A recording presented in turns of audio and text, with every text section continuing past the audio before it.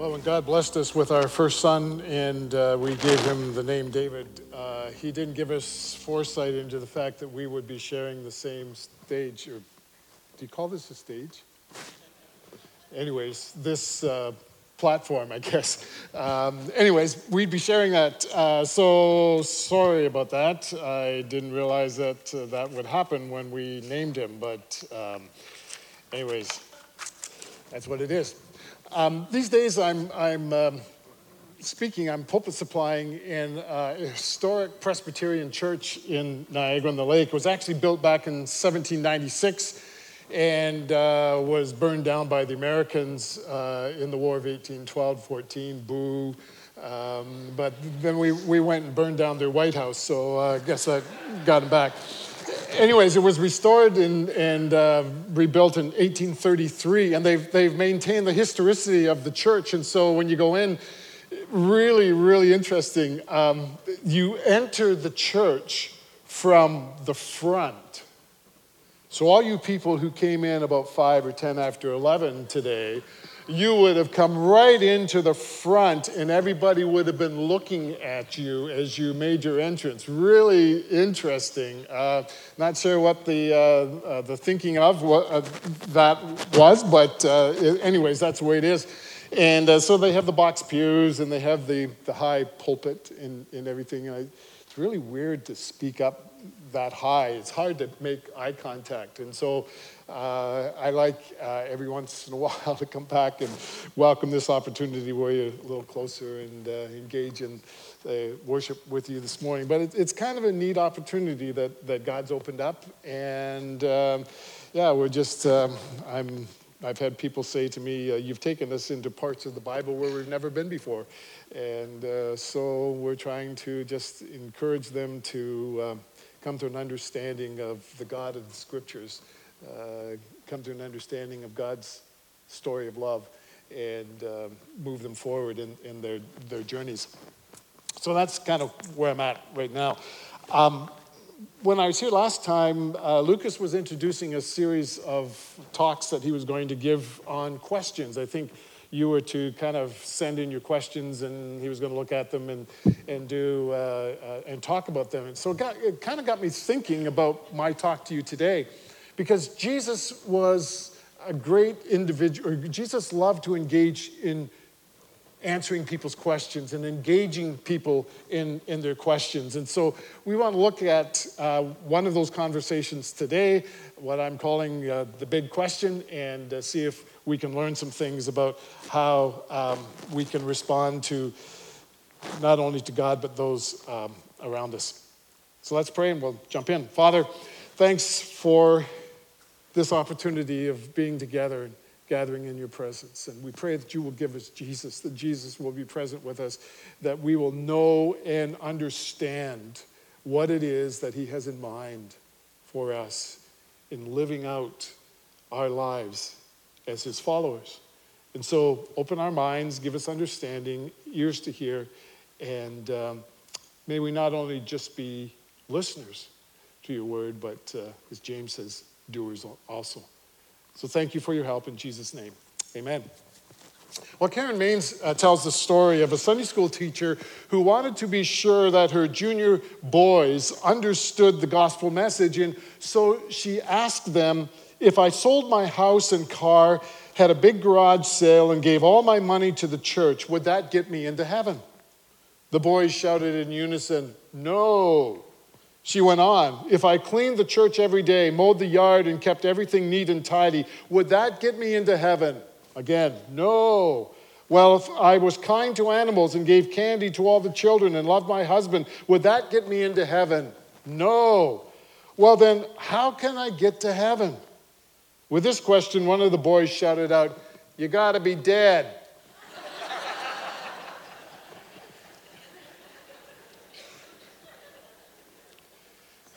The question of heaven and how to get there is a common topic of conversation. It poses what I have titled Life's Big Question.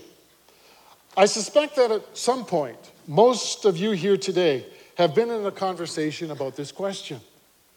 There is an account in the Gospel of Luke that is instructive in our quest to make heaven our desired destination. Jesus was questioned on what pathway, if followed, would lead to a life that God would bless with entrance into heaven. Listen to how Luke describes the encounter between Jesus and his inquisitor. On one occasion, an expert in the law stood up to test Jesus. "Teacher," he asked, "what must I do to inherit eternal life?" "What is written in the law?" Jesus replied. "How do you read it?"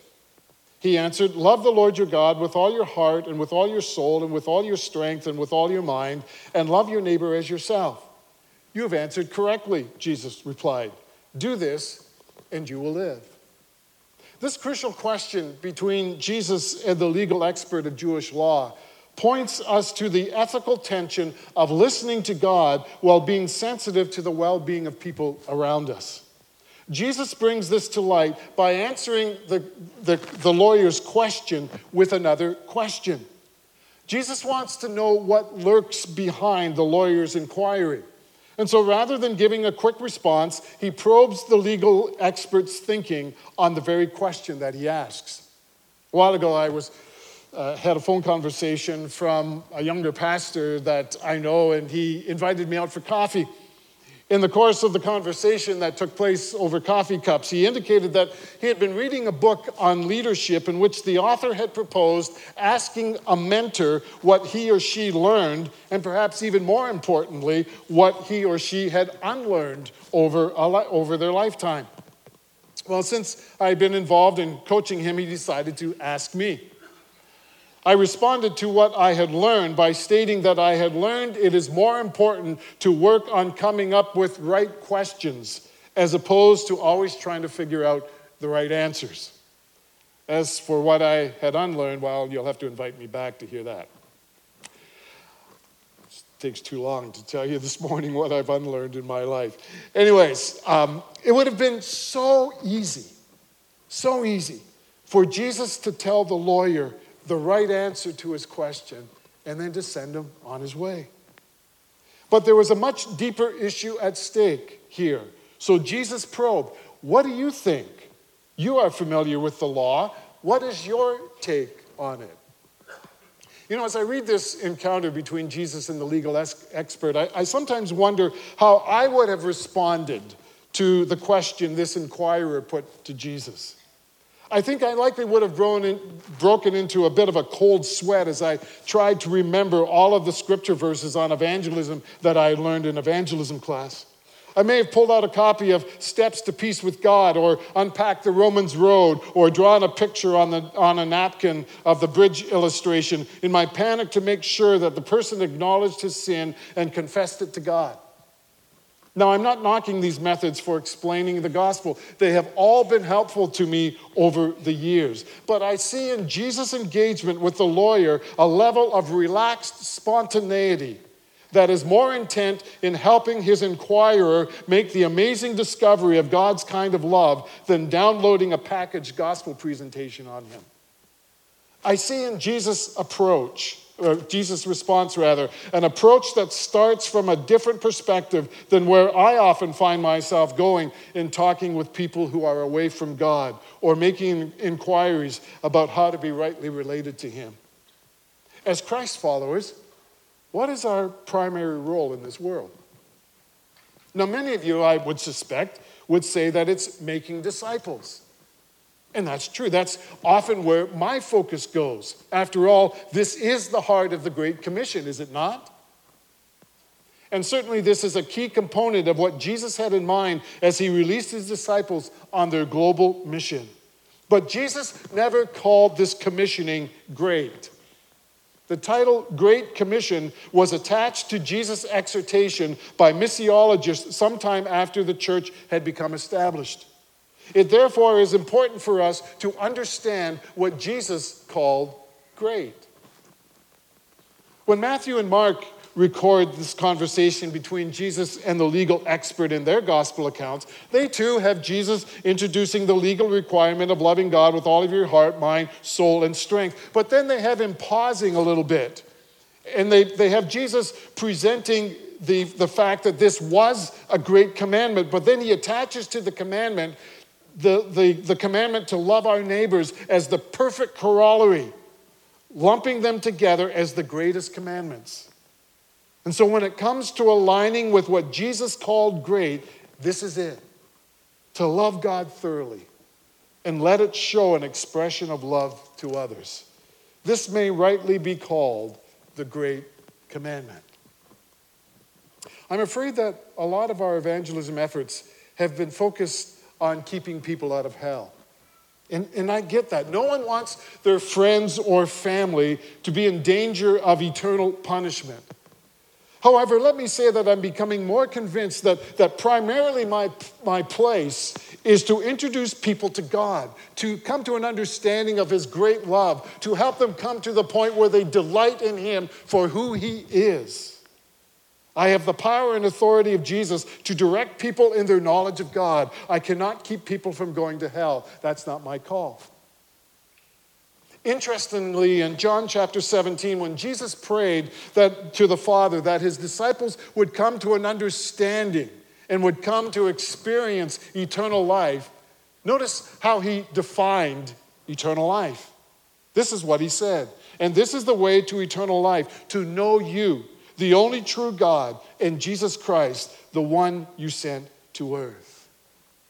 When it comes to aligning Jesus' response to the lawyer's inquiry with what we have generally been taught about evangelism, a certain amount of tension and confusion is created for us in Jesus' response. I mean, why does Jesus not point him to the need to confess his sins? Why does He not direct him to acknowledge Jesus as Savior? Why does He commend him for keeping the law as the way to eternal life? But really, what Jesus says to the lawyer is not offside with his mission of salvation. If there is no confidence in God's love, there will be no conviction for loving Him and making a life surrender to Him. And so Jesus points the lawyer to the life-giving response of loving God at every level. If he makes this his sole pursuit, he will find the way to what he is after. In a previous church where I served as pastor, we had multiple services, much like you do here, only we also had a Saturday evening service. This was a more informal time of gathering, populated largely by youth and young adults. Now, many of the youth brought their smartphones with them to service and were texting each other throughout the time. I mean, it was hardly obvious in the dimly lit sanctuary. The section where most of the youth sat had this eerie glow that emerged from it, from the lighted display of their phones. Now, I suppose for some, the way to address them would be to blast the youth for being so disrespectful. Well, we didn't think that would be the way to approach it. And so we began to dialogue about how we could redeem this actuality and maybe make it work to our advantage. And so we decided upon inviting the youth to text questions to the youth staff while I was speaking, and then at the end of my talk, I would sit on a stool and answer some of their questions. We didn't do this every week, but we did it on a number of occasions. And I remember one time, after I had spoken on the self-revealing nature of God, receiving a text with this question: why should I give myself to God? What has He ever done for me? I doubted that this person was the only one present in the service that night who was asking this question. And it may be that there are those of you here today who have the same question on your minds. But I need to say that by asking this question, we show that we do not have a proper understanding of why God reveals Himself to us. Although God is interested in what goes on in our lives and does meet us in our times of need, He doesn't exist to do things for us. When we get or give the idea that God is only necessary to keep us from facing a nasty life and to save us from an uncertain eternity, then when life gets messy and disappointments and tough times come, we conclude that God isn't living up to His end of the deal. However, when we see life from the perspective of responding to a God who by nature and character is love, then we see our days as being filled with opportunities to delightfully love God with our life choices. God wants us to love Him passionately. Our love for God is to be a matter of heart and soul, a love that captures all of our devotion. It is a purposeful love that surpasses any love for material, personal, or physical attractions. It is a love that comes from the center core of our being and carries with it the resilience of character. And then God wants us to love him thoughtfully with our minds. Our love for God does not come from mindless rituals or unintelligent practices. God wants us to think about how we love him. He wants us to explore his being so that we can love him intelligently and rationally. And third, God wants us to love him mightily, with the strength of our will. There needs to be some energy expressed in our love for God. This is not just some limp exercise. Well, Jesus was so deep in his love relationship with his Father that the lawyer was drawn to him, even if with impure motives, because he saw in Jesus the capacity to obtain an answer to his question. When one of our other sons was attending university in a graduate medical program, he was often challenged by his classmates for his faith-based decision-making. One particular classmate was constantly pumping him with questions, most of which he was able to give a logical explanation that silenced her arguments. On one particular interchange, he became so frustrated that she tore a page out of her notebook and wrote these words: "I, followed by our son's name, will never talk with," and inserted her name, "about religion again." She slid the paper across the table and said, "Sign this." Our son looked at what she had written, signed the paper, gave it back to her. She looked somewhat surprised until he said to her, "I can sign that because I'm not talking to you about religion. I'm talking to you about the intimacy of a personal relationship with a living God." What am I saying to us here? I am saying that there must come to each of us a depth of relationship with God that so transforms the core of our inner being that our outer lives are shaped by his heart. What makes God's heart beat makes our hearts beat. What makes his blood boil makes our blood boil. What draws him to show patience and grace and kindness draws us to show the same. What prompts him to speak truth and righteousness and blessing causes similar expressions to come from our lips. I am setting before us a way of life that reflects God's character. I am proposing that we set the inner compass of our lives to align with the God who created us to live in all that is good. I am calling us to embrace a love for God in the depths of our being that will become a constant source of joy to ourselves and a refreshment to others. Well, after Jesus affirmed the lawyer about the importance of loving God with his whole being and how this love was to impact his relationship with others, the lawyer expressed some dissatisfaction with Jesus' reply. His response is typical for legalists. When legalism forms our basis for faith, it promotes defensiveness. Luke alone of the gospel writers has the conversation with Jesus and the legalists continuing on in this way. But he, that is the expert of the law, wanted to justify himself, and so he asked Jesus, "And who is my neighbor?" In reply, Jesus said, "A man was going down from Jerusalem to Jericho when he was attacked by robbers. They stripped him of his clothes, beat him, and went away, leaving him half dead. A priest happened to be going along the same road, and when he saw the man, he passed by on the other side. So too a Levite, when he came to the place and saw him, passed by on the other side. But a Samaritan, as he traveled, came where the man was, and when he saw him, he took pity on him. He went to him and bandaged his wounds, pouring on oil and wine. Then he put the man on his own donkey, brought him to an inn, and took care of him. The next day he took out 2 denarii and gave them to the innkeeper. 'Look after him,' he asked, 'and when I return, I will reimburse you for any extra expense that you may have.' Which of these 3 do you think was a neighbor to the man who fell into the hands of the robbers?" Jesus asked. The expert in the law replied, "The one who had mercy on him."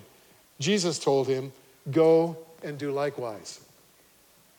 It is apparent that the defensive snag upon which the lawyer gets caught is just how his neighborly love is to be extended. Surely there are limits to those he is expected to love. The settled satisfaction that he feels justified in regarding some people as non-neighbors is what Jesus responds to in this story. The fact that Jesus chose to make a Samaritan the hero in the story would totally unnerve the lawyer. Jesus couldn't have chosen a more settling scenario to present in response to the legalist question. For an expert in Jewish law, Samaritans were the ultimate lawbreakers. Ethically and morally, they were despicable reprobates. They were the bastard race of Israelis bedding down with the enemy by intermarrying with the conquering Assyrians. They were guilty of compromising all that was true and honorable and pure when it came to Jewish orthodoxy. Jesus had crossed the line if he expected the lawyer to treat these people with any kind of neighborly practice. Once again, as Jesus does a wrap on his conversation with the legal expert, he responds to the lawyer's question with another question. Who do you think was a neighbor to the man who was attacked by thugs? The lawyer is in so much mental stress that he cannot bring himself to say the racial identity of the one who acted in a neighborly manner, and so he responds in a half mumble, well, the one who showed mercy, I guess. Jesus called him to become this kind of neighbor. Notice the subtle shift in Jesus' conversation with the lawyer. The lawyer was concerned about the identity of his neighbor. Who is my neighbor, he asked. Jesus challenged him to think in terms of to whom he could be a neighbor. Again, Jesus used the most unlikely person to make his point, and in doing so, forces us to consider how we relate to those with whom our lives intersect. Becoming a responsive neighbor to those who enter our sphere of influence is a basic element of discipleship, with its call to love God and to love one's neighbor. So, how do we engage in kingdom conversations in a neighborly way? Well, let me draw out some observations here from Jesus' interaction with the legal expert. First, make the connection. Make the connection. I mean, there are any number of people who cross our paths every day who need a neighborly nudge towards wholeness.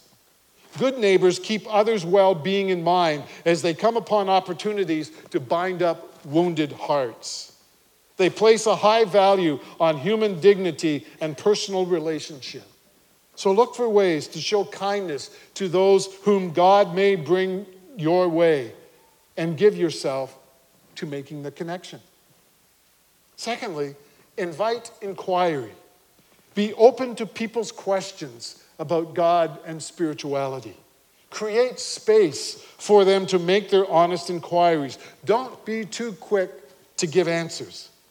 Make sure you understand what is being asked. And if you are unsure of how to answer, don't fudge it with some face-saving response. Admit your uncertainty. Follow up with the assurance that you will do your best to find an answer. Neighbors value dialogue that feeds inquisitive minds. Next, be a storyteller. Note the power of story in Jesus' conversation. It opened up a revealing truth about the lawyer's hang-ups and led to a thought-provoking exchange. Story allows for contextualizing kingdom conversations in friendly language to your listener. Storytelling at its best starts with your story. Learn to be comfortable in telling your story.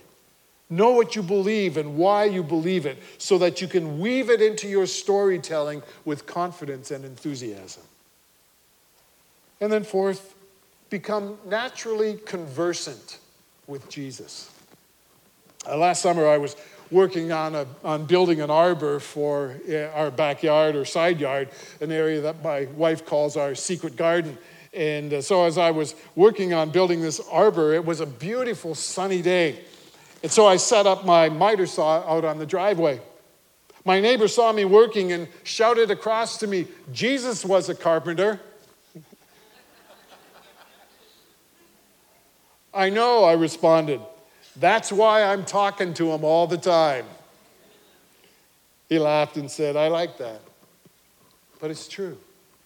It's true. I'm constantly talking with Jesus about what I am doing, whether it's making a risky cut with my saw or just about how my day is going. When we are naturally conversant with Jesus, we acquaint ourselves with his promise to be with us always and gain the assurance of his ever-present help when words matter. And so Jesus' words to the legal expert become for us the way to living intentionally as heaven-bound followers of Jesus. Heaven belongs to those who love God and care for others as a result of this love. And so you have answered life's big question correctly. When your love for God translates into the care of others without prejudice. So as I wrap today, let me ask you this. Imagine Jesus is telling you the story of the Good Samaritan. Who would he insert in the place of the Samaritan to shatter your prejudices? How could you become a neighbor to this person? Let's pray. And so, Father, as we have unpacked this story and this encounter, this interchange between Jesus and the legal expert, there's a ton of stuff that we probably haven't even touched on, but hopefully as we've given some thought here today to this interaction, that we can glean from it understandings that will enable us to be the kind of people that love you deeply. And out of this love are spurred on to love those with whom our lives intersect. You have those that you want us to love. You have those that you want us to demonstrate the blessing of life lived under the full understanding that we are loved by you and can love you back. And so help us. Help us, Lord Jesus, to see the opportunities that come our way. Help us to engage in the aspect of asking ourselves the question, to whom can we be a neighbor? If you'll do that, we'll serve you. We'll say thank you. We'll give our lives to living out your mission. In Jesus' name.